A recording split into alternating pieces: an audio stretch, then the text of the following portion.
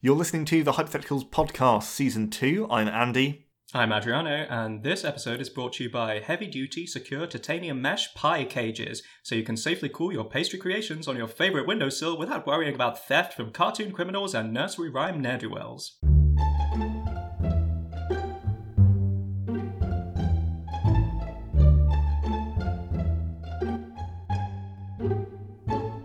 Andy.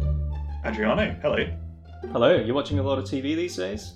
Well, more than I used to. I think that probably goes for most of us. And, I mean, Netflix, Amazon Prime, Disney Plus, YouTube Red, all these services, which aren't sponsoring us, I shouldn't be saying their names because they're not giving us any money for it, but even terrestrial TV, you know, if you're old-fashioned that way, there's so much stuff. You might think that the well has been plumbed to its very depths. But I say no, there is yet further we can go, and I'm thinking specifically about reality TV shows, because there's money to be made, right? There's a bottomless well of rubbish television that needs to be made. People will watch that for days. And I mean, are we really doing our part to contribute to mankind's sort of net cultural output if we don't increase this art form to its full potential?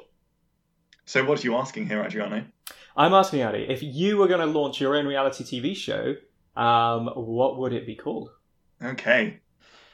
Well, a lot of reality TV shows are far too positive, and they look through life at people who are generally happy people, or who are at least, not too upset with their lot. They're aspiring to something. But what about a TV show where there's nothing to aspire to? Just hopeless. And that is called Death Row. So it's a reality TV show based around death row. Yes. I don't exactly know the details of this, but I feel like there's a lot of drama inherent to that scenario, and that needs to be plumbed. And maybe an example of this is Come Dine With Me Last Meal. So you've got all of your inmates, and it's the night before the big day. The big day. They're all excited. They're a bit nervous. Ooh. But as a big finale, they all cook dinner for each other and vote on who's the best. That's probably a big saving as well for the prisons, because, I mean, there's a lot of debate, obviously, about the death penalty versus lifelong imprisonment versus, imprisonment generally. It's a very topical issue. And the drain on the taxpayer's purse of feeding and housing all these inmates and all the rest of it. And then you go and give them a last meal of their choice as well. I have no idea, but I can only imagine that, it's lobster caviar every time and fine champagne. I mean, that's got to be, I want to say at least 10% of a prison's annual expenditure has got to be going on whining and dining these terrible murderers and things. So you get them to cook, that's savings.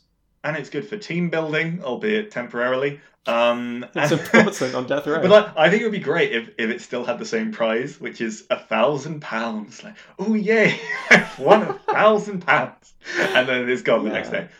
Well, yeah, but I mean, people have descendants and so on, and I mean, what a legacy to leave behind, right? That you beat out some other hardened criminals.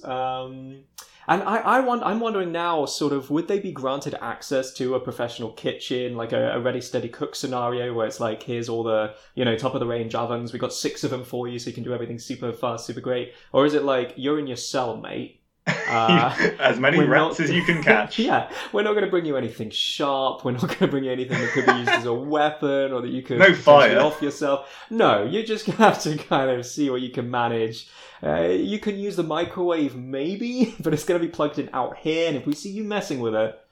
Yeah. You get like one thing you can put in the microwave. Basically, it's like Spam sandwiches. Yeah, just an entree of soup, collation of sliced Spam, and it's a cold soup. Maybe ramen. It's very important to get your shiv especially sharp if you want to cut up these onions.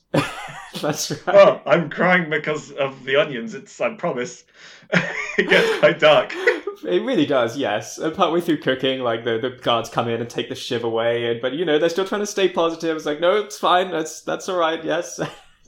We'll get some cut onions and then one sort of half onion, but we'll make that a centerpiece now. We'll put that in the middle. It's gonna be fine. Be delicious. But come dine with me. They're often extremely vicious to each other, just in their barbs, their comments. When they rate each other, it's anonymous afterwards. So I love the idea of them all going back to their cells and giving each other really terrible scores. Just get all that last minute venom out, just all the rage against the system that can be channeled towards TV worthy, shade. Or maybe it's actually the prison guards who are cooking the meals for them, and it's more of a laid-back experience for the prisoners themselves, and they've got to pick the favourite prison guard, and the prison guards are really upset if they don't win. That's brilliant. Yeah, they can just, it's more of a judging sort of cookery competition. They ask the same last meal of like 4 different guards, and then it's about who, puts it together the best way, and then they go to a whole, they talk about the presentation and the mouthfeel, and yeah. And the guard that gets the lowest score has to swap with one of the prisoners. That's the prize! Like, now you get to be a guard until your dish doesn't cut the mustard. That's a food pun, Andy. I didn't notice. I thought I'd point it out just in case. It's topical. Yeah. I think that's brilliant. And honestly, there's more that could be done in prisons generally. I think they're tremendously underutilized. I mean, what are they getting prisoners to do? Like, rehabilitate? I don't think so. What do they do? They're getting swole, like in the yard or whatever. I don't even know if they're bothering these days. Facilities probably suck. Sometimes they, are indentured laborers to fix electronics, or... most of what I know from prison comes from Orange is the New Black. At one point, they're making underwear. I don't know what's up. But the point is, not enough, right? People are getting bored in there. And people are getting bored out here. Let's make a connection and fix everybody's problem. And it'd be great for raising awareness too, because, the plight of the prison population, there's all kinds of things wrong with the system. And we can really, in Dickensian fashion, go to the lowest common denominator of of published media, which I guess back in Dickens's day was just the newspapers. But nowadays we have delved far deeper, my friends. And in much the same way that he might write Oliver Twist to draw attention to, conditions in the workhouses, we can get politicians or millionaires or something and put them in jail and just, it'll be about instead of being like secret millionaire, and he's going around pretending to be just, your average Joe. Secret prison warden. There we go. That's brilliant. Yeah, put him in their own jail. He's the head of the prison, and he goes in and he wants everyone to like him. And he picks out the best prisoner. He gets to go free, regardless of what he's done. No, absolutely. It's just about how personable they, the person within, the person they are now. That's what's important. That's rehabilitation in action. Or, just get some politicians. And I'm just on board with putting politicians in jail and just seeing how that would shake down. I don't even know if you'd empty the jail first or just have all the murderers in there as well. Oh, I was imagining it would be all the murderers in there as well. Yeah, I think they're both... Certainly if it was specific politicians that we're thinking of. Yeah, everyone's got, their favourites or their least favourites. To take an absolute left turn, I've got another idea. Okay. Which is, have you heard of I'm a Celebrity, Get Me Out of Here? I have. For American listeners, may not be familiar, a load of quite low-level British celebrities go to Australia and have to sort of do various challenges in this jungle. But I'm thinking... what about I'm not a celebrity, get me into there? So this is charting the struggles of various Z-list celebrities that no one remembers as they try to get onto I'm a Celebrity, get me out of here. So each has to increase their profile enough in the process of this reality TV show to be relevant in order to get on the show, and they have to get as many in kind of quotes votes from the public as possible, but those votes are in fact just polls of random people on the street, and they say, do you recognise me? Do you know the name John Ellen? And people go, no, I've never heard of you. And then their faces fall. Yeah, they're out there doing the polling personally. Like, Yeah. Well, they don't have the budget for this show to get independent pollers. No, and the celebrities aren't getting paid anything to be on here, so it's very, very cheap, actually.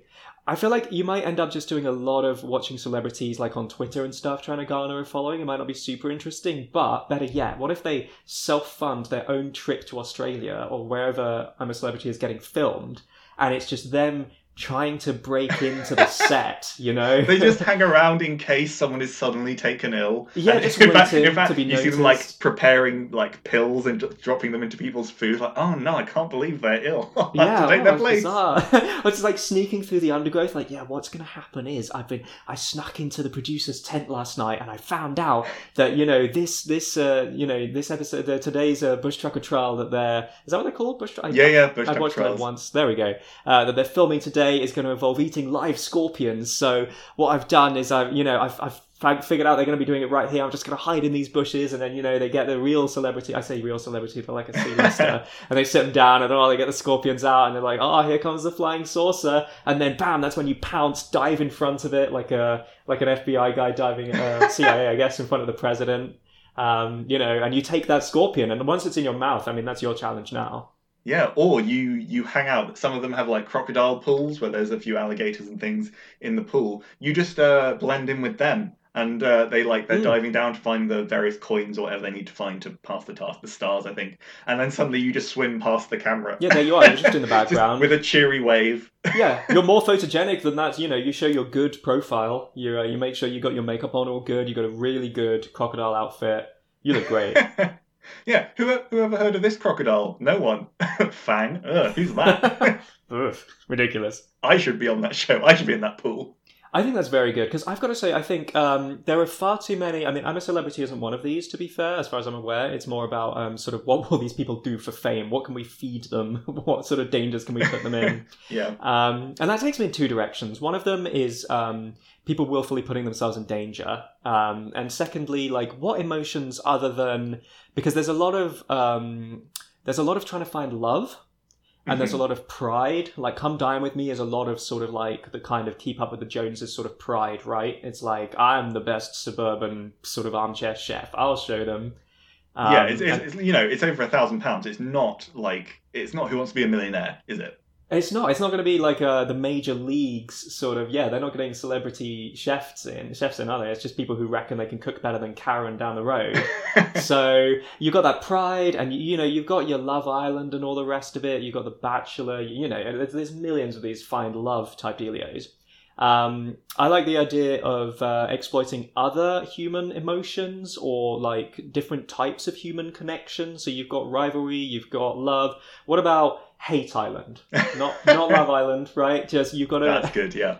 You got to isolate your perfect nemesis out of all these incredibly hateable people that have been specifically chosen for being really incompatible with you. You just got to find the worst one. Because on those shows they often say we get 10 hot young sexy things and we put them on TV. And this would be we got 10 old bitter cold crones, so we put them on an island. Curmudgeons, yeah. They can't wait to hate each other. They keep their hands off each other. They keep their hands very much to themselves. It is PG and appropriate. Just watch those ratings go up. Yeah, be the best. And there's got to be others as well. Is The Apprentice actually about finding an apprentice? I have no idea. I mean, purportedly, but often I think they win and then he kind of dumps them on the quiet because mostly they're terrible people. They're not very good at business in actual fact. Oh, well, that's distressing. Okay, but there's got to be potential for find your loved one, or at least your next hookup. That's a common one. So we've got find your arch nemesis. What about find your next business partner? I guess that's kind of The Apprentice. But what about just really boring networking? Super boring networking. Which find your next housekeeper. Your last cleaner wasn't working out. You had to let it go. Now is it going to be this guy? Who knows? We found 6 cleaners. Pick one. Or better yet, find your biological birth parents. Wow. Right? Or better yet, pick your biological birth parent. It could be any of these people. Let's see if you pick the right one. You decide. Yes, it goes one of two ways. It's either they've tracked them down, you're an orphan or someone who's been adopted, and you're please help me, TV network execs, and they're we're on the case, and they track them down and they lure them in with prize money because they didn't love you enough, but the prize money, and then they find a bunch of other people who maybe they're your parents too, and then you've got to find the right ones in the course of the series. If you do, you get to keep them. If you don't, you'll never find out. Or the other way is the TV execs have no idea who your birth parents are. And they just Nobody get knows. random people. They just got a bunch of people. Maybe you'll like some of them, and then strike up. They can be your parents now. You guys So just decide. they all want to Sign a adopt form. some adult children. Yeah, That maybe could be quite wholesome, actually. right. Just make a new family. Yeah. On set in front of all these viewers. Just to circle back very quickly to Hate Island. Yes. Quite often on Love Island, there's a dynamic where people have to couple up and then they get voted on to stay in, depending on like how much they like their couples or find them engaging. And then there's often people who steal other people's partners. I love the idea of two nemesis, and one of them is stolen by someone else, and they go, "No, he was my nemesis. I had a." And they get really sad when they suddenly don't have anyone to hate anymore. Well, they do say that hate is not the opposite of love, right? That spectrum is like a circle, and hate and love are very close to each other. And really, the opposite is indifference. So, what you want to avoid is making Indifference Island, where just, Indifference Island would cares. not be very good television. Or maybe it would, just in a really kind of zen way. Like, you just watch a bunch of people just doing their own thing, minding their own business. There's no drama. It would be a bit like just watching a load of cats on an island, wouldn't it? Where they don't really pay attention to each other. Yeah, but I'd watch the heck out of that. Like when they put Kitty Cam on or whatever, even when they're not playing, it's just like, yeah, a bunch of cats, that's fine. I'll put that on in the background. Yeah. Another idea I had is called Keeping Up with the Kardashians. I don't think it's been done. But this is essentially a group of Kardashian superfans / stalkers. They literally have to keep up with the Kardashians and their jet-setting lifestyle. Make their escape. Yeah, so they follow them from place to place. It could be on foot for a greater test of endurance. But each is kind of vying for the most candid photographs as they can. But they need to remain undetected by the security team, or they'll quite literally be kicked off the show.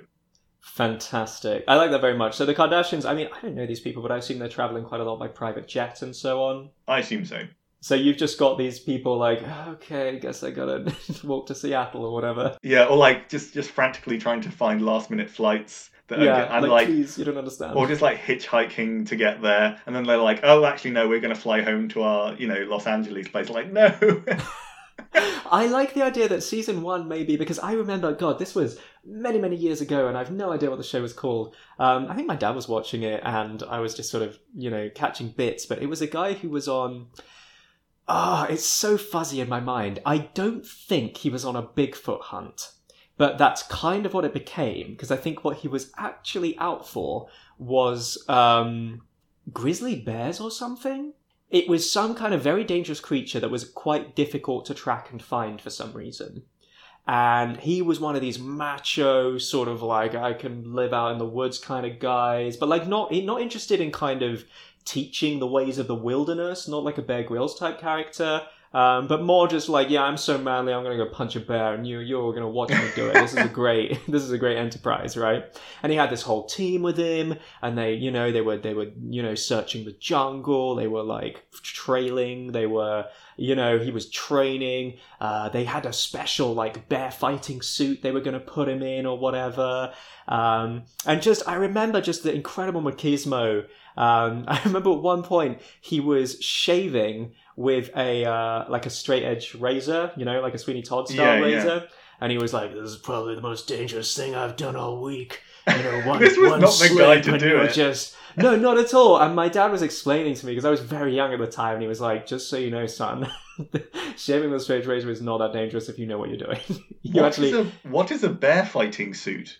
Was he in like a mech suit? Like almost. I don't believe it was powered. Like it didn't have like a mega claw or like a rocket launcher, but it was like a padded, like a fencing suit, but like really strong, I think, which kind of really diminished the heroism of the Enterprise. I do like the idea. I mean, obviously not to harm bears, but that he turns up and he's got this mech suit and he just fires a rocket, immediately just blows up this bear. He's just gets liquefied. Mission accomplished.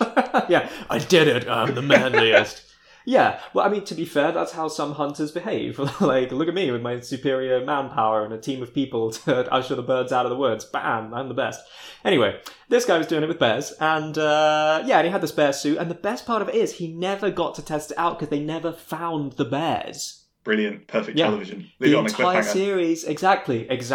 Sequel hook right there. I've no idea if they made a sequel. I've no idea how much of this I've made up in very distant retrospect, but I'm pretty sure the salient points of extremely annoying macho man, shaving with a straight edge razor and making a big deal out of it, bear fighting suit or whatever it was fighting suit, and never actually finding the animal in question. I believe those are all true. That's so, brilliant. yeah. Anyway, what were we talking about before this? I'm gonna segue into another section, I think. Good which call. is singing in the drain. So this is a singing contest with a difference. It's hosted in the storm drains of New York City. So if the judges are unhappy with a contestant's performance, the storm gates are opened and the contestant is washed away in a tidal wave of sewage.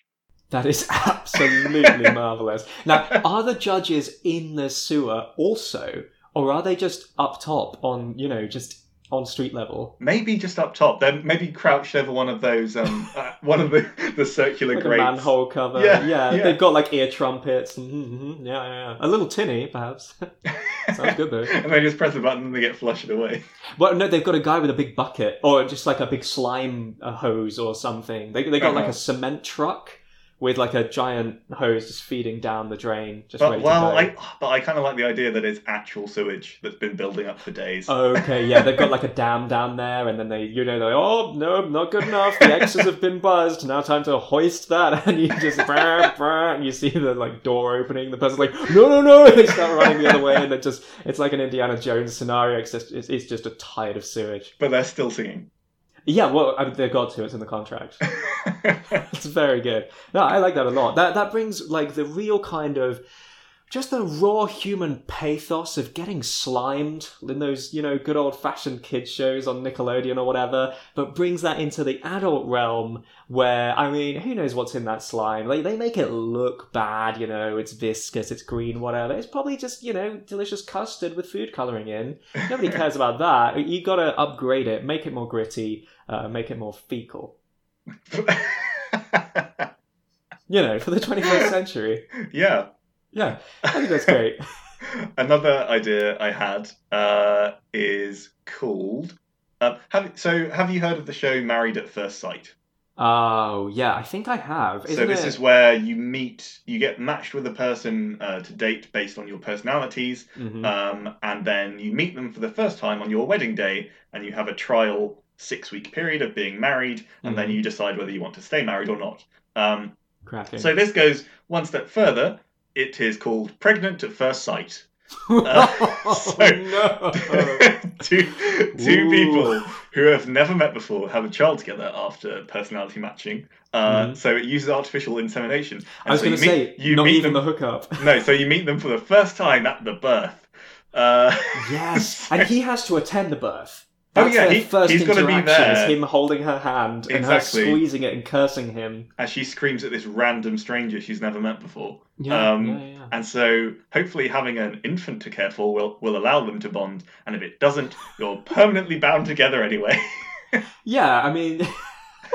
That's a real sort of middle finger to all of the people who think that having a kid together is going to save their relationship.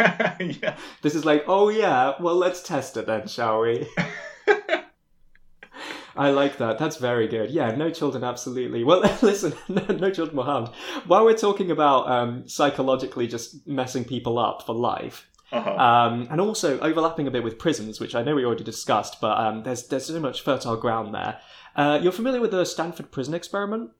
Yes, vaguely. Okay, well, as a refresher, and just for any listeners who haven't heard of it, the Stanford Prison Experiment was a real psychological experiment carried out in, I think, the 70s, which I believe there was like the golden age of sort of unethical psychology research.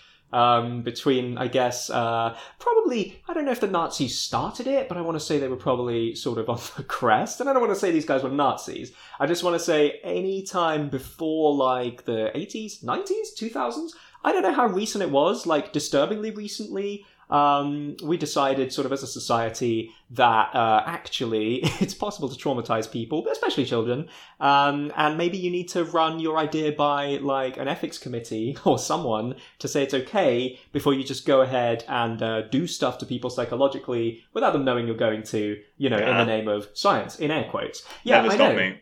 Well, Right? We lost so much as a result of this. I mean, just, the restrictions and the paperwork and the red tape. There is so many. I mean, the Stanford Prison Experiment is an absolutely seminal landmark experiment in which it was a bunch of college students. So I don't know which university. People can look it up if they're that interested. But the basic idea is they wanted to explore. It was probably at Stanford, Adriano. Yes. Edit it so that I said that at the beginning. So, Stanford University, they divided some students between, some were prisoners and some were guards, basically. I think they did a random lottery. I can't remember if they got to choose. It doesn't matter. Some were prisoners, some were guards, and they were exploring the psychological effects of being given sort of power over other people, and being placed in this sort of extremely hierarchical, confrontational sort of power exchange dynamic. What would happen? So the guards were given power to I think they rigged up a lot of classrooms to be the cells. The guards were allowed to move prisoners between cells, decide when lights out was. They had to feed the prisoners, decide when they ate. They were given sort of similar powers-ish to what they would have in a real prison. Mm-hmm. And it was their job to enforce the rules, and they were going to just sort of see how it shook down. And what they discovered is that very quickly they just Lord of the Flies all over the place. Complete social breakdown. The guards became horrible fascist monsters, and it was just a mess. They completely lost sight of the prisoners' humanity, even though they were literally just their fellow students who'd been locked in there for a few days with them. And it was just all very abusive and awful. I think they had to cut the experiment short, and obviously, tragically, this experiment will never be repeated. Even though, it wasn't even run that well, but you can't replicate it to get better data, because nowadays nobody would sign up for it and they wouldn't be allowed to do it. But what great television it would be. That's the thing, exactly. And all the stuff people are doing nowadays for the sake of, their 15 minutes of fame has got to be just as traumatizing. A lot of people who participated apparently wrote in to thank the organizers of the experiment for, revealing this side of their natures to themselves. They were like, wow, I did not know that I could be like that. Thank you. So this is a service being performed, and if viewers can get a kick out of it and, money can be made as well, then that's all to the good. So we just do these old school, unbelievably unethical psychology experiments again, but dress them up as reality TV. And people will sign whatever waiver, it doesn't matter. Apply them with enough, cigars and champagne and the promise of being on TV, they'll do it. Yeah. I like the idea of these shows where it's not necessarily very nice for the contestant while they're doing it. Mm-hmm. And things like, do you know 60-Minute Makeover? Heard of. Which is basically it's a home renovation show. So you'll apply for it, and then these people will come to your house and they've got 60 minutes, and hundreds of people will just renovate your entire house, and then you come back and look at what they've done. And sometimes it's oh, that's pretty nice, and sometimes it is absolutely awful. And the people, you see their faces as their beautiful homes have been destroyed by this team in 60 minutes, which is not enough time. So, so you take this concept, but you go 60-minute homeowner. So much like 60-Minute Makeover, the show has 60 minutes to find a house and buy it for a couple, but with the couple's own money. Oh, that's so good. So you take these real estate, I can't even remember the name of any of them, but there's some quite popular ones, right? Where they've got to find the ideal house. Kirsty and Phil, for example. Okay. Yeah. Not heard of, but fine. Yes.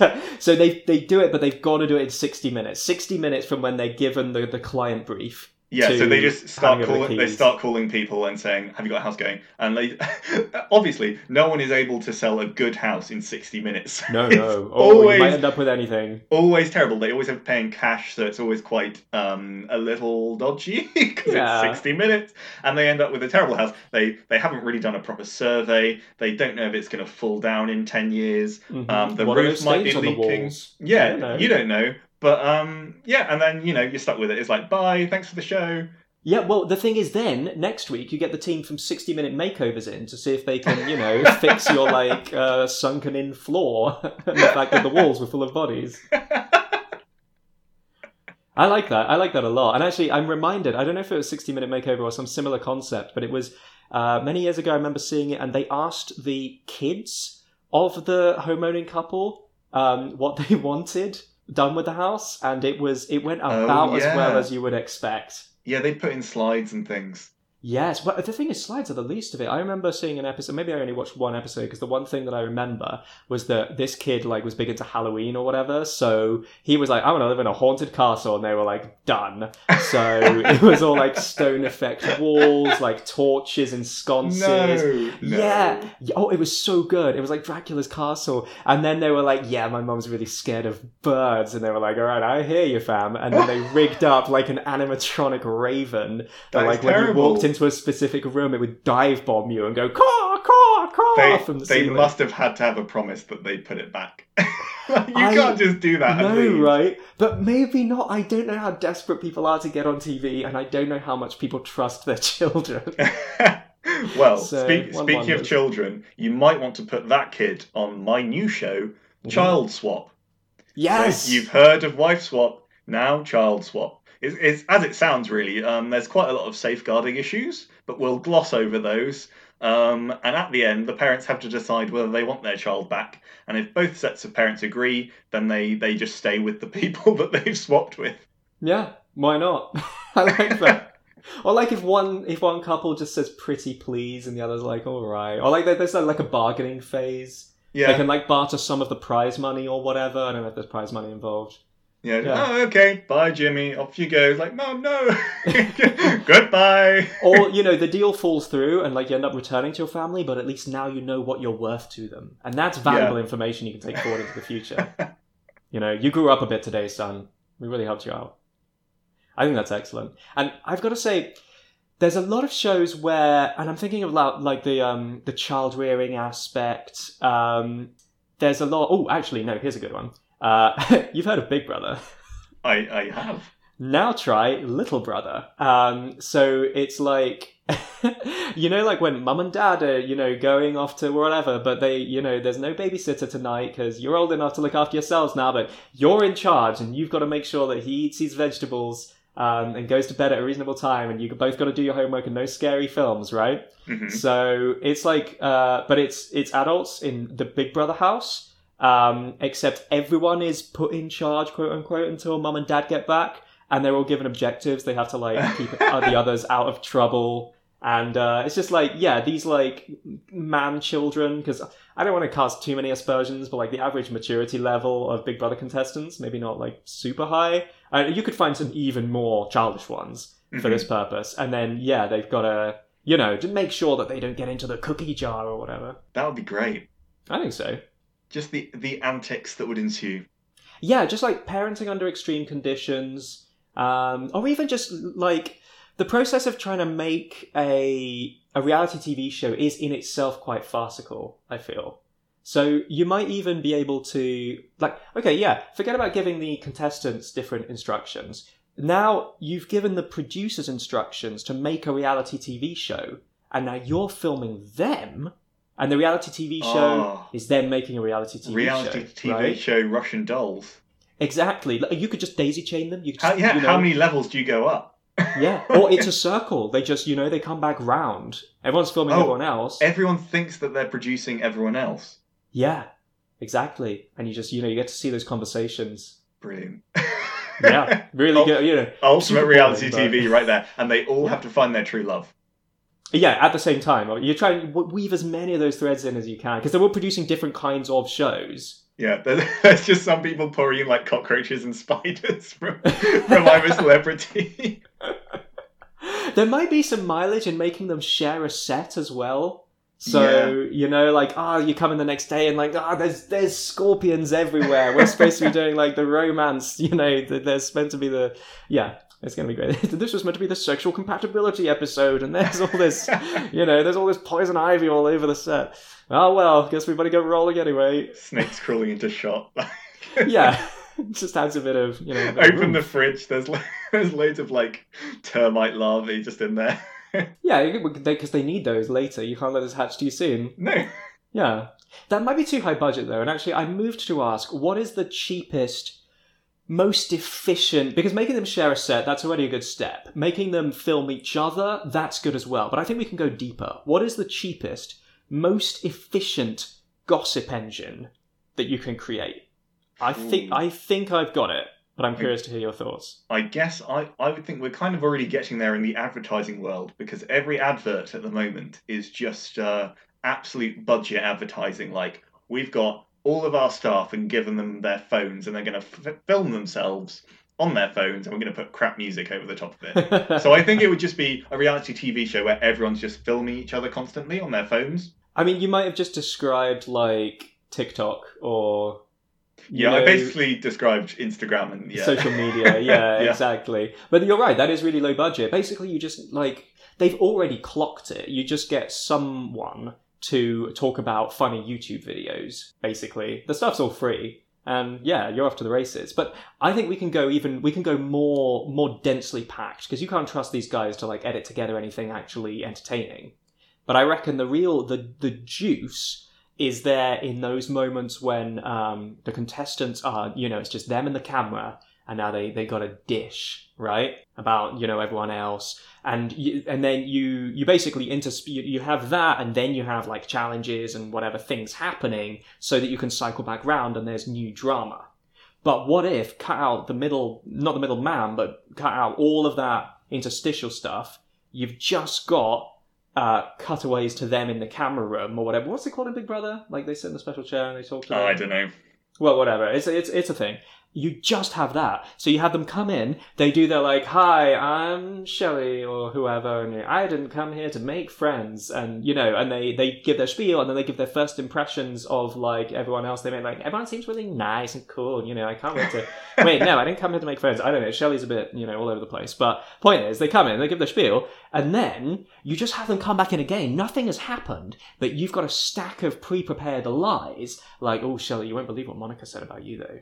And then you get Shelley's reaction, right? And then when Monica comes in, you're like, well, Shelley had some things to say. Oh, you're just goading people. Yeah, just over and over. And you can like take clips of what they've said and really edit them so that it's ultra offensive to that person, and then show that person.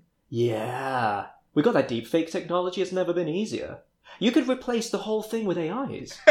You just get that loop going until they hate each other more and more and more, and then the finale is they kill each other. There we go. Yeah, and that's really low budget, because then at the end of the day you don't have to pay anyone.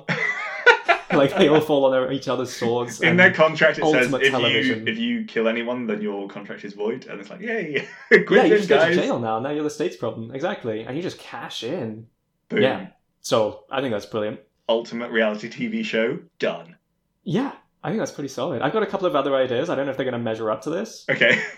My first one, I think, while I was working up to this incredible notion, I was thinking about mashups where you could sort of get the circular economy, recycling. We've got to be more environmental. It's quite wasteful to endlessly just, try and, burn resources to create more reality TV. We need to start feeding some of those back into the system. So I propose, for example, the £1 million drop?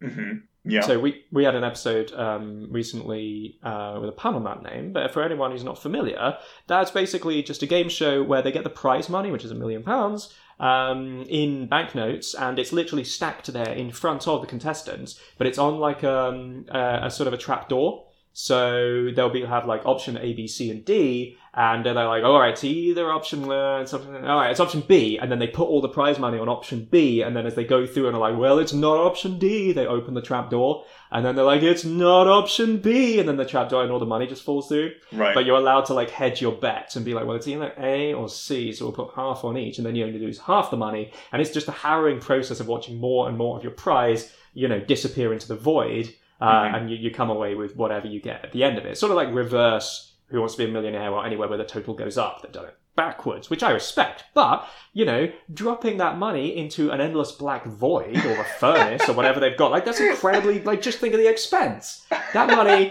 could be put to better use. And I'm thinking, for example, the end of the Crystal Maze, they used to put them in a big crystal, like a big kind of transparent dome thing made of perspex or whatever, and then they had a load of fans, and they used to blow these, like, not money, but, like, similar enough, like golden tickets and silver tickets, and then based on how well they did in the challenges, they got to spend longer in the dome, and then they had to catch as many of these tickets as possible, and then that equated to the amount of prize money they'd get. I say just go direct. Funnel the money in there directly. The money you've got to play with is going to be based largely on how much money has been lost by the contestants that are currently filming upstairs. Brilliant. It's just so I love the idea that the £1 million drop, they literally just drop it into an endless void and it's gone. It's like, God, maybe we should recycle that. Maybe we should get that money back. I'm like, what? I don't think they're that smart. Yeah, I've seen the show. It's just black down there. They don't tell you where it goes. It's just nothing. Yeah, no. That's it. You've got to maintain that mystery at the very least. If they're secretly collecting afterwards, I think all these people would be very disappointed because, you know, that heartbreak, that's based on the idea that money is gone now. Yeah. You know, the global economy is suffering and it's your fault. That's what I'd be worrying about. World leaders are having summits about where's all the money going? Oh my God, it's the £1 million drop. How could they just watching, just like gripping their faces like, no, how can we stop them? We need that for the NHS. Anyway, yeah, so that's one mashup. One other one I thought of was, I think there's a lot of potential. It's mostly in game shows, to be fair, which we've talked about before, so I'm cheating a little bit on the reality TV show theme, but it's pretty good. Like, Scrap Heap Challenge, you know, where they get all these, like, mechanics and engineers to just, like, go to a scrap heap, and then you know, their challenge is like, well, you're going to have to build a hovercraft because you've got to get to the end. There's a race on a lake, so you guys have a week, here's all your scrap, build a hovercraft, right? Mm-hmm. And they're geniuses, so they do it. And there's all kinds of other shows that need, like, weird complicated sets, like Takeshi's Castle or whatever. They got these weird, like, trucks at the end and stuff. Just combine. Like, your challenge this week is, like, yeah, we're filming for, you know, I'm a Celebrity next week and we're going to need a crane to lower someone into an alligator's mouth. So, yeah, build a crane that can support the weight of a human plus minus 3 alligators. That's brilliant. Yeah. I just thought of one called... It's just a name that came to me. It's called Scrap Neep Tatties. Neeps and tatties is a Scottish dish of, like, I think it's part snips and potato. So it's just it's obviously set in Scotland, but it's just getting all the, like, food waste from various restaurants, and you've got to craft best food out of it. I'm a really big fan of that. Now, I just want to clarify. You said parsnips and potatoes, yeah? I think so.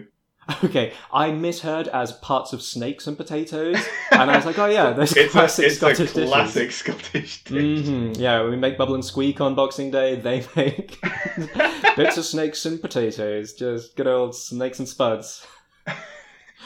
The staple of any Scottish diet.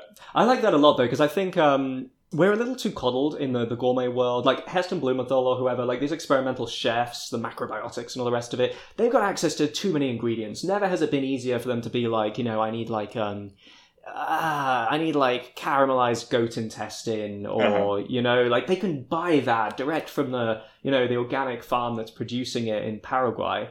So yeah, making them really scramble, like not just for time, because that's a common one, but just, like, scared, like, all you get is kitchen scraps. Just, what can you do with this? You got to convince a panel of expert judges that this is a gourmet dish that you made on purpose with these leavings. It's like Ready, Steady, Cook, where they'd have a bag of mystery items and then they'd pull them out and have to make a dish. But they put their hand in and they're just like, ugh. They pull out, like, a mound of, like, half-rotted vegetables. Yeah, it's just potato peels, like, pig trotters. Yeah, it's like, well, good luck. That's a real test of ingenuity. I like that. Let me see. I'm kind of scraping the bottom of the barrel here, but you know Queer Eye? Yes. So that originated as Queer Eye for the straight guy. Mm-hmm. It's now just become Queer Eye. I don't know whether that's just a kind of a like Top Gear to the Grand Tour sort of transformation for copyright reasons because they switched networks, or whether they just wanted to expand beyond the straight guy as like the sole receiver of their queer knowledge or what. But anyway, Blank Eye for the blank guy is a pretty solid formula. So a couple of ideas for that would be Criminal Guy for the undercover spy. Ooh. So, you know, you got these it's FBI got agents. I like it. Yeah, right? They've got to blend in with mafia types for 6 months to, like, bring down their whole criminal operation. But they're not going to pass. They're cops. They have an ex-con to coach the undercover spy. Exactly. Yeah, they got these hardened criminals. They got a team of 5 fabulous undercover criminals. And this guy's an expert in arson. And this guy knows how to make the best ransom notes. And this guy talks the talk. And this guy walks the walk. And this guy's your getaway driver. And together, you're going to make this guy criminal scum. Yeah, it's pretty solid, right? I really like that one. That is good. Credit goes to my girlfriend. Frederick came up with that one. I had a much more boring idea, which is... Let's hear it. Let's go. Scientist die for the credulous guy. Okay. I want someone to come around and just, like, clear up someone's... Because they come around and, like, you know, the bachelor's life is in shambles. He doesn't know how to cook. His house is a mess. His wardrobe is, you know, like his mum picked it up for him. It's rubbish. I want someone to come around and just be like, oh my god, you're filling your brain with garbage. And they just clean out your bookshelves. They're like, nope, I'm cancelling these magazine subscriptions. Let's have a look at your Facebook feed. Nope, unfriend. This is rubbish. This isn't true. You got to Snopes check that, you know? And they're just like, all right, tell me about... All right, what do you got here? Crystals? You think these heal you? Nup, in the bin, you know? And they just gotta, like, fix your beliefs. They're just reaching through your brain like, you've still got one of these? I haven't seen this since 1980.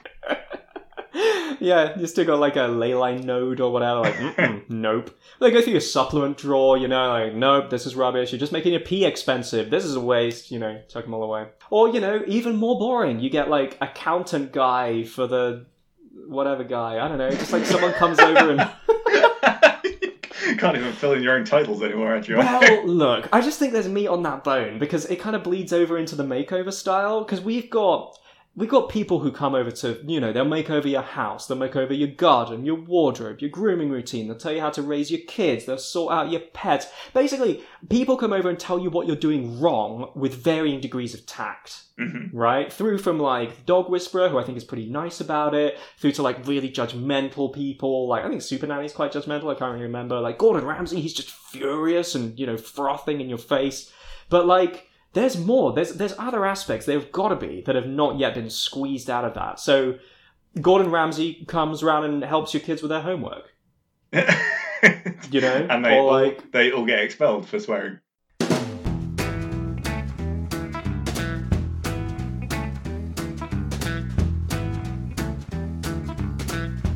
Adriano, welcome to Flim, Flam, Film. This is a new segment, which is kind of similar to one of our other segments, but let's go past that. In which it's different. There is a different theme.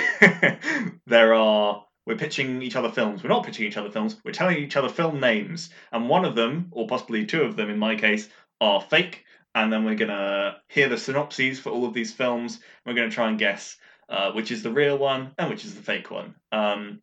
So find the Flim Flam films. Yeah, find the Flim Flam film. So my theme this week is sports. All of mine are sports films. Just a bit of a clue for you. So I'm gonna kick things off.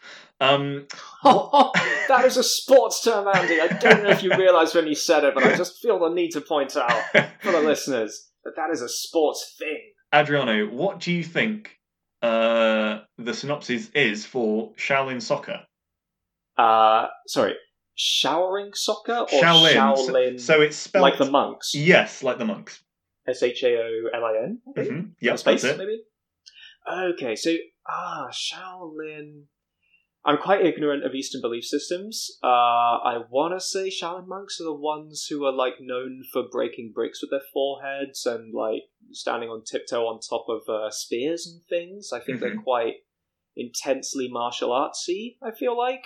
So showering soccer is a very different thing. I don't know if that's... It's like, very slippy.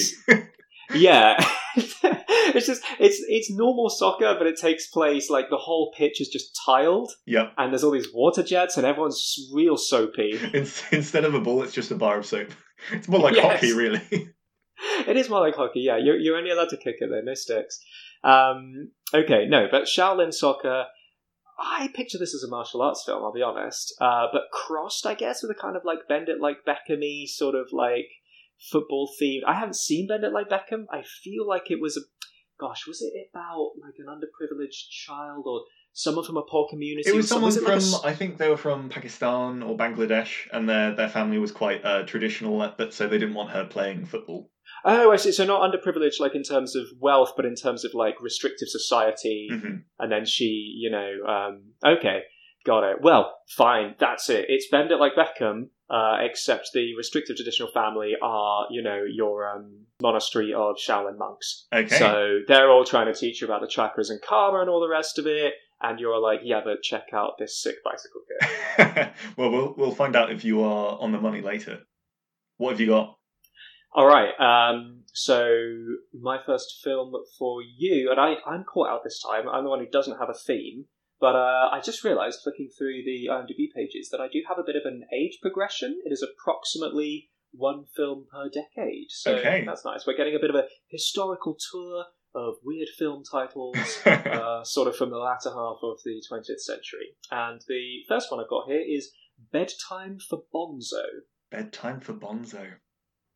Bonzo sounds like a bear. I'm going to be honest. I might be offending someone if this is a true story about Bonzo, but Bonzo doesn't sound like he is going to become UN Secretary General. Well, only because they're prejudiced. So I would guess that this entire film is about Bonzo trying to get to bed, and he's walking through the forest and he's trying to find his bed. But these crazy so sleepy forest animals, they just keep interrupting him with their various problems. It's a kid's film, I think.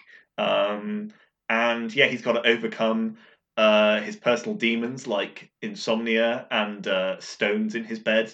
And eventually Bonzo gets to go to sleep. Girl, she will not get out of his bed. Yeah. She said the other one was too hard. That's not his fault. Get out of here. It's the Three Bears film. There we go. Okay, brilliant. It's time for Bonzo to go to bed, but there's all these challenges. Fantastic. Well, we'll find out if you're right later. Hit me with your next shot. Okay, this one is called Airbud Spikes Back, and I should point out there is a colon after Bud. Airbud : Yep. Spikes Back. Yep. Okay, now Airbuds. Is that what the iPhone headphones are called? I think it might be, yeah. Okay, well that's nice. Or maybe they're AirPods, but oh, that's right. No, look, they're earbuds, AirPod, whatever. They probably couldn't call it AirPods for copyright reasons. So this is a searing docudrama. What is it? It's an expose. That's what it is. It's a scorching indictment of Apple's shocking construction techniques. It's about how injured it's like Super Size Me, like how fat can you get eating the filth that these fast food producers will cram down your throat. This is about how injured can you get using Apple's products in inappropriate ways that they're never intended, and then how much can you sue them for. Nice. That's it. Spikes Back. Like, jam that in your ear and then take into court for all they've got. All right, Andy, next one. This one's from the 60s. Bedtime for Bonzo, 1951. This one appears to have first aired in 1966, which is appropriate, actually. It's called The Pricking of Satan's Thumbs. Okay. This one is about Satan. He's getting pretty tired down in hell. He's had enough of torturing people. It's getting old. So what he's doing now is he's decided to take up gardening. So he enters a gardening competition, passion, right? Because he was all about the Garden of Eden, like he was in there with the apple and everything. He was involved. Yeah, exactly. And he was the curator. Yeah, and now it's all lakes of sulfur, fire everywhere. But now he's back. So he enters the Royal Horticultural Society flower show, and it's all about the drama that ensues as he uses his mystical evil powers to take out the competition. Like someone gets attacked by a suddenly enraged Budlier, and basically him as he uses his rose garden, pricking of his thumbs, old fingers, and gets to the title, and then God is so impressed, he's like, Satan, you're all right. That's the end of the final episode. It's just like a thumbs up coming down from the clouds, like, you did all right. You're okay, mate. Yeah. Okay, right. My next one is called Just Not Cricket. just not cricket. I mean, oof, that's almost very easy, because you could just say it's a film about another sport. You know? Yeah, This is a film actually a baseball about film. rugby. Yeah, exactly. Like, it could be that easy. But I want to say it goes deeper. There's got to be like a secondary meaning there. I mean, this is probably just a purely British turn of phrase. Maybe everyone's aware, but that's just not cricket means, that's not on. That's simply, that's not how things are done. That's not fair. So that's just not cricket. I assume, let's see how many layers of meaning we can get here. Okay. Mm-hmm. So it's about a different sport. So it is about baseball or something. Yeah. And it's about a controversy. So that's just not cricket. It's not fair. From when they were discriminatory and wouldn't let crickets, as in grasshoppers, play in the major league. It's a bit like Bug's Life, if Bug's Life was a sports film. Exactly, yes. It's that perfect intersection. Or like Ant Z or whatever the other one was. It's like, there's, one bug dreams of bigger things in a world where I gotta find better films. You're getting them all bang on the money. I've just seen a lot of obscure, I'm a cineast, what can I tell you? All right, Andy, you must have seen The Man Who Loved Cat Dancing, 1973. Can you guess? That's a great title. Mm-hmm. I mean, it's pretty self-explanatory, isn't it? It really is. I'm trying to figure out what the narrative flow of this film would be, because it's easy to imagine it as a YouTube video of a cat sort of dancing, and it just zooms in on a man's face, and he's really enjoying it. He just loves it, like, hey! So maybe it's a film that was based on that true story of that 1 minute video, and it actually follows the life of that man in that meme after that meme grows to prodigious fame and everyone's seen it. And it's actually quite a sad documentary drama about how his life unraveled and how suddenly the public scrutiny tore him apart. He's separated from his cat. The cat's on cocaine. It's terrible. the cat's now too good for him. It's going to all these Hollywood parties. He's not invited. The cat's doing lines off of hookers. It's descending into degeneracy for days. Yeah, and he's just out in the rain, like looking through the window, like, no, my kitty. But eventually they are reunited, and the cat realizes what a fool he has been. The man of the story like finally gets meant to. It ends with him going on to host a reality TV show for cat dancing. There we go. Marvelous. Yeah, because he loves it. That's perfect. Yeah. And that just sort of like rolls behind the credits. You just get like scenes from it quietly. Yeah, very good. I don't know why I'm helping you out with these. I mean, obviously you've got it. Yeah. Okay. My next one is called Field of Dreams. Field of Dreams. See, that sounds very cultured. That sounds like something I should have seen. I have not, but let me see. Field of Dreams. Let me see what I can dig up. That's related to fields. Field of Dreams. I could have said, see what I can dream up. Anyway, Field of Dreams. I feel like that goes one of a couple of ways. So either it's like you had big dreams for this field, that in like Requiem for a Dream or whatever, like it's really sad. It's about how it never came to pass. Everything was just awful, drugs, everything fell apart. So you bought this field and you were gonna plant some crops. But then just it all went sideways because of the heroin, and now it's just a field, just a field of dreams. There's no sweet peas here. He was trying to grow some heroin, and it all went sideways. Maybe that's it. It's about a humble farmer in some far-flung land who just wants to get in on that local drug trade. You see the sketchy guys coming by for those that sweet opium. Those opiates, and he's like, I'm here, I got some poppy seeds, I got a field, and I've got a dream. But it's pitched like a sports film, so he's like the underdog drug dealer. He's so plucky, and he's got he dreams big as the thing, but he doesn't have the follow through just yet. But then he meets the old mentor who he's too old for the game now, but he still loves it. He's got opium in his soul, and he's gonna help this kid break into the big time. It's basically the Karate Kid. but for growing opiates. At the midpoint of the film, there's like the bit where they fail and then they have to come back from that. The judges take it and they have a terrible trip. Like, Yeah. The second half of the film is entirely just the awful trip. yeah. Yeah, that's it. That's why it just turns into Fear and Loathing in Las Vegas or whatever. I've kind of forgotten that these were supposed to be sports films, but there we go. I prefer this version. Yeah, me too. All right, Andy, let's see what I've got for you next. It is, this one should be easy, 1988, Hell Comes to Frogtown. Ooh.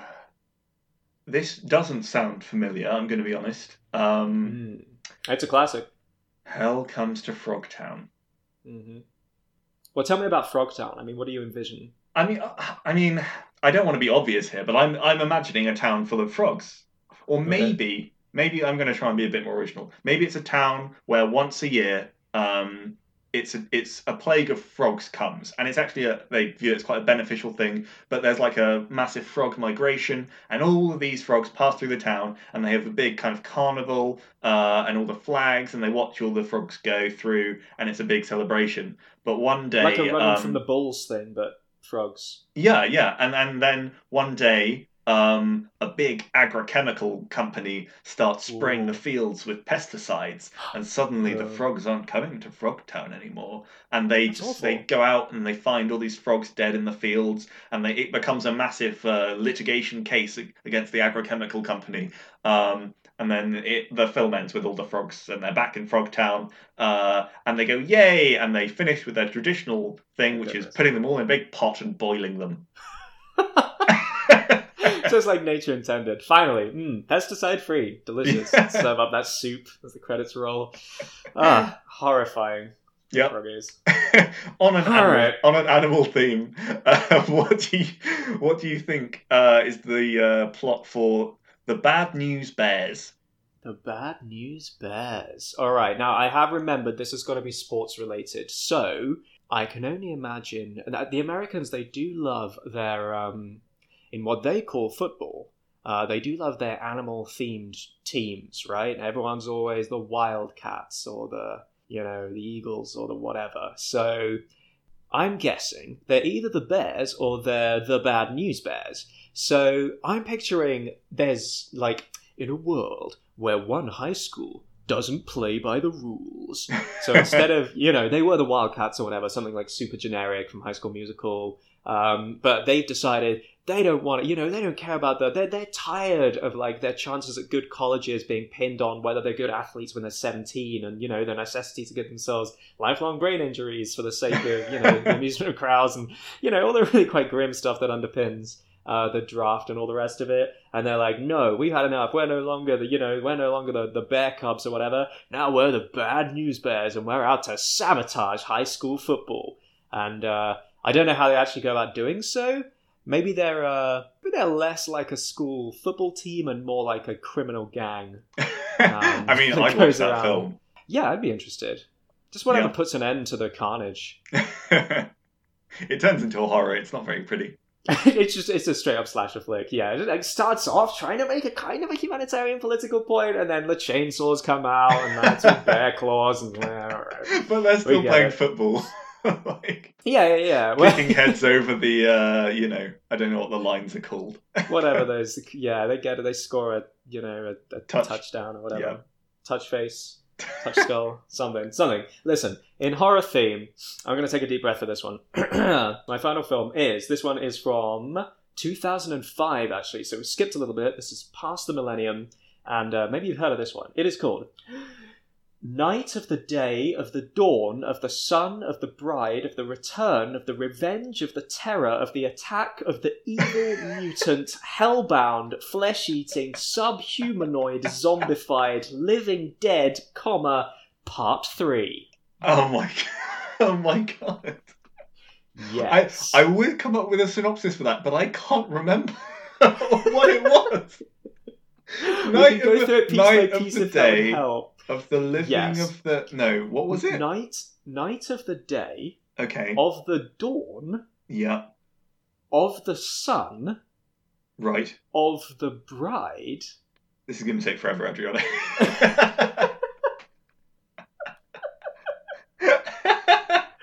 Do you want to give me your best guess? I'm going to guess it's actually a very sincere story about Frank Sinatra's early life. Bam. Got it in one. The That third is part. a straight-laced biopic. Yeah, part 3, obviously. I mean, the man led a rich life. They couldn't fit it all in one episode. The marketing team had Absolutely. a hell of a job to do, but they did well, considering. Well, they changed the brief last minute. I mean, it's not on them. They already had all the posters drawn up. What are It you was gonna all do? in the way You're gonna they waste edited all this it. logo. It was actually, strangely enough, you won't believe it, but it was actually a slasher horror. But the way they edited it, it actually turned it just into Frank Sinatra's life. Yeah, well, the thing is, like, there was a miscommunication, and they thought it was about the early years of Freddy Krueger's life. And so they had this whole thing lined up, and then, you know, it turned out there was a smudge on the screen when they read the email, like, oh boy, is there egg on our face. Anyway, we already did all this work, so, like, we're not going to throw it away. We're just, you know, we'll fix it in post. It'll be fine. There's some great Freddy Krueger covers of Frank Sinatra's work. Oh, yeah, I bet. That voice. Amazing. Okay, my final one for you to guess is Mm-hmm. called Out of Left Field. Out of left field.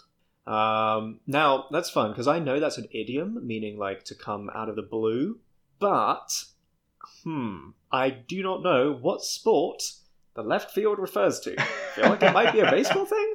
I'm not sure. What has a left field? And a right field? I don't know. Okay, out of the blue, I assume that means out of a clear blue sky. Anyway, out of left field, something surprising has got to happen, presumably in the context of sports. So, I want to say, what's like a surprising thing that can happen and you can make a film about it? Because there's all kinds of eventualities where, like, I remember hearing an anecdote where, like, someone hit the cricket ball for 6, right? So it sails right out of the stadium and lands, like, in a tree. But because of the way the rules were drawn up at the time, those guys are allowed to keep accumulating runs until the original ball is retrieved. In a kind of a, like, you have to play it from where it lands rule in golf sort of thing. They hadn't written in exceptions for, like, if the ball becomes inaccessible, they don't just get infinite runs. So they were able to just keep going up and down while they, like, went and got a ladder. So I'm imagining it being sort of set a few decades back before the rules had been sort of hashed out, and it's the story of one of these legendary mishaps that resulted in, like, a radical rule change. And I think, yeah, one of the players made it out of left field. And they weren't supposed to. They're supposed to stay in there. They weren't allowed out, but they found a way. Like, the security wasn't good enough. Nice. Okay, so we've had all of our ideas what they are. Do you want to read through your list and give me the actual or possibly fake plot synopses for each of these films? And I will try and guess which is the fake one. All right, have I got some synopses for you? I'm looking forward to Night of the Day of the Dawn of the whatever. I mean, that is more or less a synopsis in and of itself, but yes. Yeah. We're gonna go in chronological order. So we're starting with Bedtime for Bonzo, 1951. A college professor attempts to salvage his personal and professional reputation by using a laboratory chimpanzee to prove that environment trumps heredity in behavioral development. I knew Bonzo. That is a chimpanzee name. You did guess bear, but you know, chimpanzee. We're in a similar wheelhouse. Same number of limbs, broadly. Okay. So I've got By the Pricking of Satan's Thumbs. Is it about gardening? I think it must be. Oh, let's find out. So 1966. A demonic ritual backfires when a coven of witches tries to sabotage the burning of one of their sisters by witch hunters. Witch hunters and witches find themselves all hellbound together, and the Prince of Darkness himself finds himself put on trial for his misdeeds. I like it. You read that like it was a zany comedy. Witch hunters and witches get caught together, and the Lord of Hell himself comes down. They're kooky. They're crazy. Yeah, and I honestly don't know the genres for these, so it could very well be a zany comedy. These posters are old, and I don't know how to read them, frankly. Okay. Then we have, from 1973, The Man Who Loved Cat Dancing. Yes.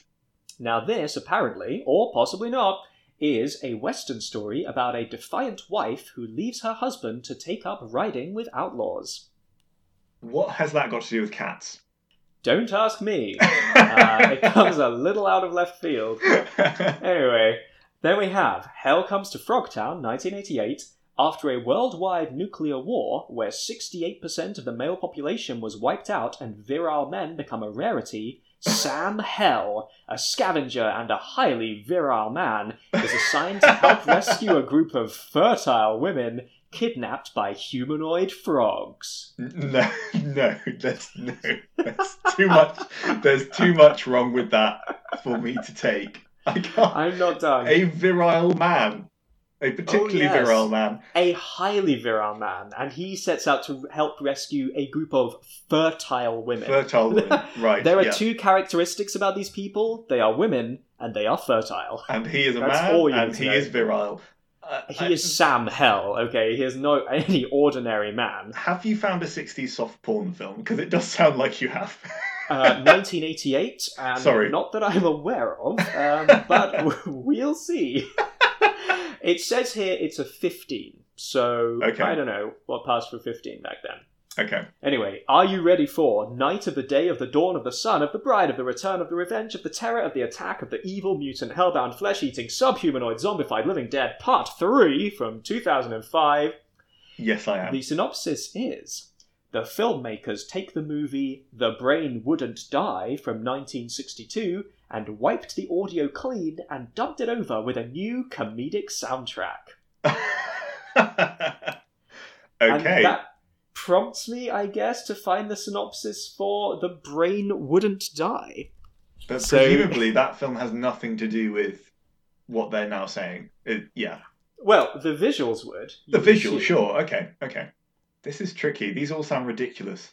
Yes. Well, The Brain That Wouldn't Die, 1962, is a doctor experimenting with transplant techniques keeps his girlfriend's head alive when she is decapitated in a car crash. Of course. Then goes hunting for a new body. Oh, okay. So could you quickly run me through them again? not the synopses, just the titles. Yes, we have Bedtime for Bonzo. Okay. We have The Pricking of Satan's Thumbs. Yeah. We have The Man Who Loved Cat Dancing. We have Hell Comes to Frogtown. And we have Night of the Day of the Dawn of the Sun of the Bride of the Return of the Revenge of the Terror of the Attack of the Evil Mutant Hellbound Flesh-Eating Subhumanoid Zombified Living Dead Part 3. Okay. I'm going to guess that The Pricking of Satan's Thumbs, is that what it's called? That one is the fake one. Oh, you're very good, sir. What gave it away? It sounded too much like an actual film.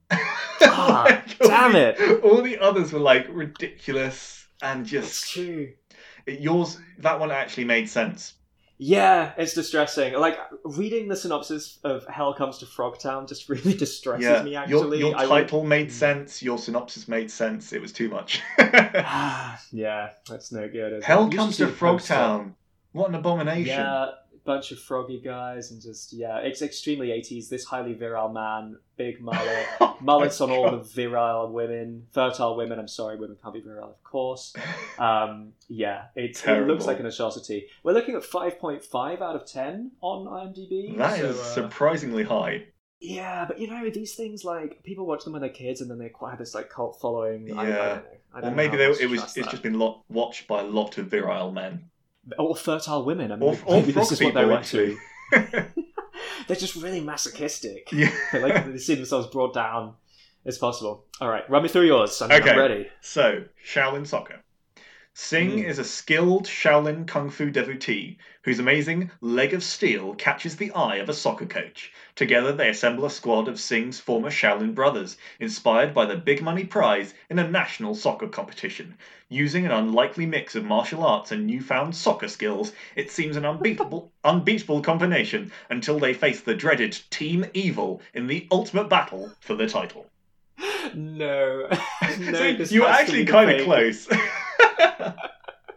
Okay, let's carry on. Okay, Airbud Spikes Back.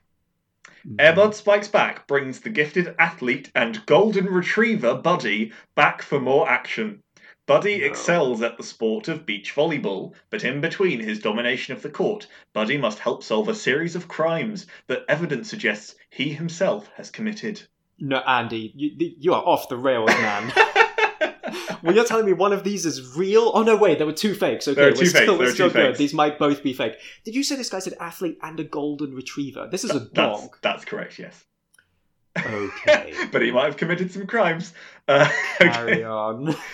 Just not cricket. The true story of one man's dream to establish a cricket league for the United Kingdom judiciary and of the Exeter team's unexpected success despite their players' average age of 65. Okay. I'm prepared to believe this one more. Let's carry on. Okay. Field of Dreams. An Iowa corn farmer, hearing voices, interprets them as a command to build a baseball diamond in his fields. He does, and the 1919 Chicago White Sox come. That's it. They come and do what? They come and play. Oh, I see. Right. So, hang on. Is he trying to lure a baseball team to I'm his not field? entirely Is that sure. what's up? I don't like. They come and then what? They look at it and they're like, "This is stupid. I'm going home." I mean, I haven't seen the film, but I'm guessing like they hear about it on the news because there's this crazy guy, and then they come and play because they find it entertaining. I don't know. Okay. I'm prepared to believe this. All right, I'm still sold on the first two being fakes. But it's a Okay. weird and wacky world we live in. Do you have one more? I've got two more actually. Sorry. Two more. Oh, goodness, The bad news bears. So this is Mm. a bit of a long one. Former minor leaguer Morris Buttermaker is a lazy, beer-swilling swimming pool cleaner who takes money to coach the Bears, a bunch of He does dishevelled really misfits who butter. have virtually no baseball talent. Realizing his dilemma, Coach Buttermaker brings aboard girl pitching ace Amanda Wurlizer, the daughter of a former girlfriend, and Kelly Leak, a motorcycle punk who happens to be the best player around. Brimming with confidence, the Bears look to sweep into the championship game and avenge an earlier loss to their nemesis, the Yankees. Good God, that's a long ride. Yeah, let's just call that one real. I don't want to hear about it anymore. Some That's great fine, names, yes. though. Okay, That and can pass. lastly, out of left field. Embittered ex-Major League Baseball player Johnny Red is fired Escapes from the left field. is fired from his team for his political leanings. Not one to let things lie, Johnny assembles a team of communist baseball players to form the Karl Marxmen and takes on the big leagues in a capitalism-busting showdown. Oh no, I think you wrote this one as well. Okay. The first two and this one, I believe. I can see you writing all of those. So let me see. Goodness, the leg of steel. I don't want the leg of steel to be real. Do you want me to Okay. run through them again, or do you think you got it? No. Okay, I'm going to go with first and last of fakes, and I'm just letting Jesus take the wheel and this golden retriever can do his thing. So that's What have we Shaolin got? Soccer and out of left field, right? That's right. Okay, you got one right. You got one of those right. Okay. Which do you think was Which right? one? I think I got the last one right. You did. Out of left field was me. Hey! Yeah, Shaolin Soccer's real. Oh, okay. It Yeah, I is- kind of believe it, but Team Evil did God. Yeah, they have some of the most ridiculous special effects you'll ever see. I have seen clips of this film. God. It's pretty terrible. But again, it's quite well rated on IMDb just because of how ridiculous it is. Airbud Spikes Back. There's a whole series of these films. There's like 20 films with this Labrador or Golden Retriever Really? who just Called does various Airbud. different sports. Are we talking like a live action dog, or is this a BoJack Horseman scenario? Is It's he, like, it's just a peanut butter? live action dog, and when they need him to do No. stunts, they get really bad. It looks almost taxidermied to like No. jump and hit the ball with his nose. Oh god, I thought you were going to say like a guy in a dog suit. Someone in a fursuit. Okay, that's still pretty awful though. And he's got to solve crimes in between like his busy volleyball career. Yeah, and he might have committed them himself. Like, Oh God, my goodness. Sounds He may pretty not tense. Be a good boy at all. That is extremely tense. yeah. So my What- made up what else one was it? was the Yeah. other one was just not cricket. Really? Oh, Yeah. That was just so darn plausible. You found Yeah, some but really I weird just ones couldn't to resist offset the it. pun in the name, which was just not cricket because it's. Oh, I should have seen it. The judiciary. Yes. It's that same pun-making bravado at left field because he's a leftist and communist. And... Yeah. Okay. Very good. You got me. To got be me fair, good. you had two hurdles to fall down on, and I did. needed one. Yeah, I only got my leg tangled in the second one. So All right, well, listen, I've got a surprise bonus round. What? As This isn't revenge. allowed? Come on. Whoa, this is highly irregular. What I noticed as I was going through these lists of weird films was a bit of a trend, and I found a bunch of films which I figured might be a little on the tricky side to come up with synopses for, so I'm not going to make you do that. I would just like you to identify the the Flim Flam film Okay. amongst these 5. Okay, so here come the titles. We have, released in 1954, we have... I hope I'm pronouncing that right. Sorry. So that is spelled PH treble F for Foxtrot, Yep. T. Okay. There we go. Okay. Yeah. Second movie, we have got Snake. I'm sensing And, a that theme is- here. Yes, that's right. That is Snake with 4 S's. Uh-huh. Then we have got Bingly Bingly Beep. Like, no. I can spell it for you if you like. I think I've got that one. Thank you. Okay. Then we've got Rrrr. Again, I hope my pronunciation is up to snuff. Sorry, is there a That dog there with you, Adriano? I think he just barked over the top of you there. He's Little just bit really of a keen to get growl. in on this segment, but happily the film is called Rrrr, so that's a lucky coincidence. Oh, that's one of the Air Bud films. The first one, they hadn't figured out the formula yet. Yeah, it is spelled capital R, capital R, capital R, small r, small r, small r, small r, 3 exclamation marks. They did not pass first grade, did they? I don't know, but they made a movie, and then last but certainly not least, we have got 999-9999. All right. So, can you Okay. identify the fake? So, can you just read all of them again without stopping, just in a row? Absolutely. We have Snakes, Bingly Bingly Beep, 999-9999. I love the thought of that being your telephone number. It's like, can I take your number, Adriana? Oh yeah, sure. Snakes, Bingly Bingly Beep, 99999. Just keep hitting 9 for a while. Yeah. No, that's my voicemail message. People never know when leave to a start message after recording. the bingly bingly beep. Leave a message after the beep. Wow, wow, wow. Ooga, beep. Like, people just don't know when to start. It's there to confuse. Oh man, I have no. I don't even know how to react to this. I'm I just going wanted to to know pick one that at the random. first thing I searched, it turns out, was a film. So, like, I Okay. thought of something suitably ridiculous, searched, realised it was real, had to come up with something else. It was a process. Is it snakes? It is not. Sorry. Do you want a runner-up guess? No, I Doesn't matter. don't. Okay. What is it? I'm going to go through and I'm going to read you the synopses. Okay. So, 1954 comedy romance. While pursuing new companions, a former married couple keep running into one another all over town. Okay, yeah. That's got You can nothing see how to that's do with the title. related. No, nothing whatsoever. No. But I'll tell you what the... it's got a very, 1950s art style. Like, there's a woman with a rolling pin on the front. Like, it's incredibly old school. It's got Cupid holding a banner on the poster saying, the funniest story about fouled up romance. And it's a frolic about a man and mate from moonlight to mayhem. Man. Starring those funny people. Yeah, back when you could refer to your wife as your Man mate, I and suppose. mate. Man and mate, you know. It's the funny story of a man and his first mate as they voyage off together and fall in love. Aye, Captain. Yes. So that's... then we have Snake. A college student becomes lab assistant to a scientist who is working on a serum that can transform humans into snakes. Nice. Yeah. Mm-hmm. Once this motion picture sinks its fangs into you, you'll never be the same. Yeah, because comatose by the end. Or possibly a snake. Yes, coming to us from 1973, truly the golden age of cinema. Original title, So, Just S's. Just S's. The first one is capitalized.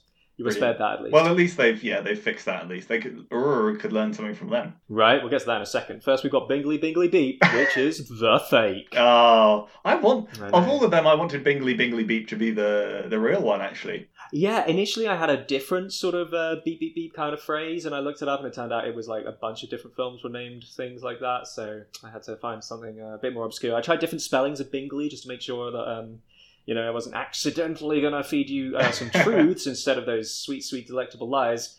But I think I'm safe. So, let's see. On the other hand, is about a tribe of prehistoric people who's puzzled because a murder has happened. The first ever one. So, nuts to Cain and Abel. These guys have never seen anything die. The first ever murder. Mortality's a mystery to them. Their whole the whole evolution, they've never killed each other. How sheltered are these guys? Incredible. What do they do? Do they... I don't know. Not hit each other with rocks? Woof. Wusses. Yeah. Now, I like this because I think it's a French film. And the main guy appears to be main woman. Sorry, I got confused because the main woman is called Guy, or as the French would pronounce it, Guy, which means mistletoe. Okay. I don't know. And then the next guy is got Gérard Depardieu playing le chef de cheveux sales, which I believe means the chef of dirty hair, or probably the chef with dirty hair. But I like the idea that he's the chef of dirty, like that. That's what he cooks. Brilliant. In French, I think it's ambiguous. I mean, it's got Gérard Depardieu in it. It's got a certain degree of legitimacy somehow. Right? It's high class, cultural. Yeah. And finally, we have 999-9999. And I'm going to go through this quickly because it's long, so I hope you're ready for this. Rainbow has just moved to an international school in Phuket in southern Thailand. Am I pronouncing that right? Who cares? Phuket. I think it's Phuket. Is it Phuket? Okay. I think we can slip that one past the censors. She soon becomes the centre of attention since so many of her new friends are curious to know about the recent death of a student at her old school in the north. She blames it on a mysterious phone number, 999-9999, a number reputed to grant whoever calls it one wish. Her classmate apparently had called the number and had his wish granted. Was his wish for death? Oh. Soon after, he was found dead on a flagpole. Despite Rainbow's repeated warnings, many of her new classmates decide to try this out. Although the various wishes are fulfilled, a series of accident-like deaths occur until Sun becomes the only teen in the group left alive. Death is awaiting him, however, as he has also made a wish which has yet to be fulfilled. Together, Rainbow and Sun, what amazing names, must solve the mystery of the evil phone number and stop whatever it is from killing them. Dun, dun, dun. And in a twist, it's Airbud at the other end. Comes in with an amazing volleyball spike and just takes their head clean off. That's what they get for calling the number. Just don't do it, you guys. Yeah, and if you did call that number, the answer phone message you would hear would be... Awooga! Bark, bark, bark!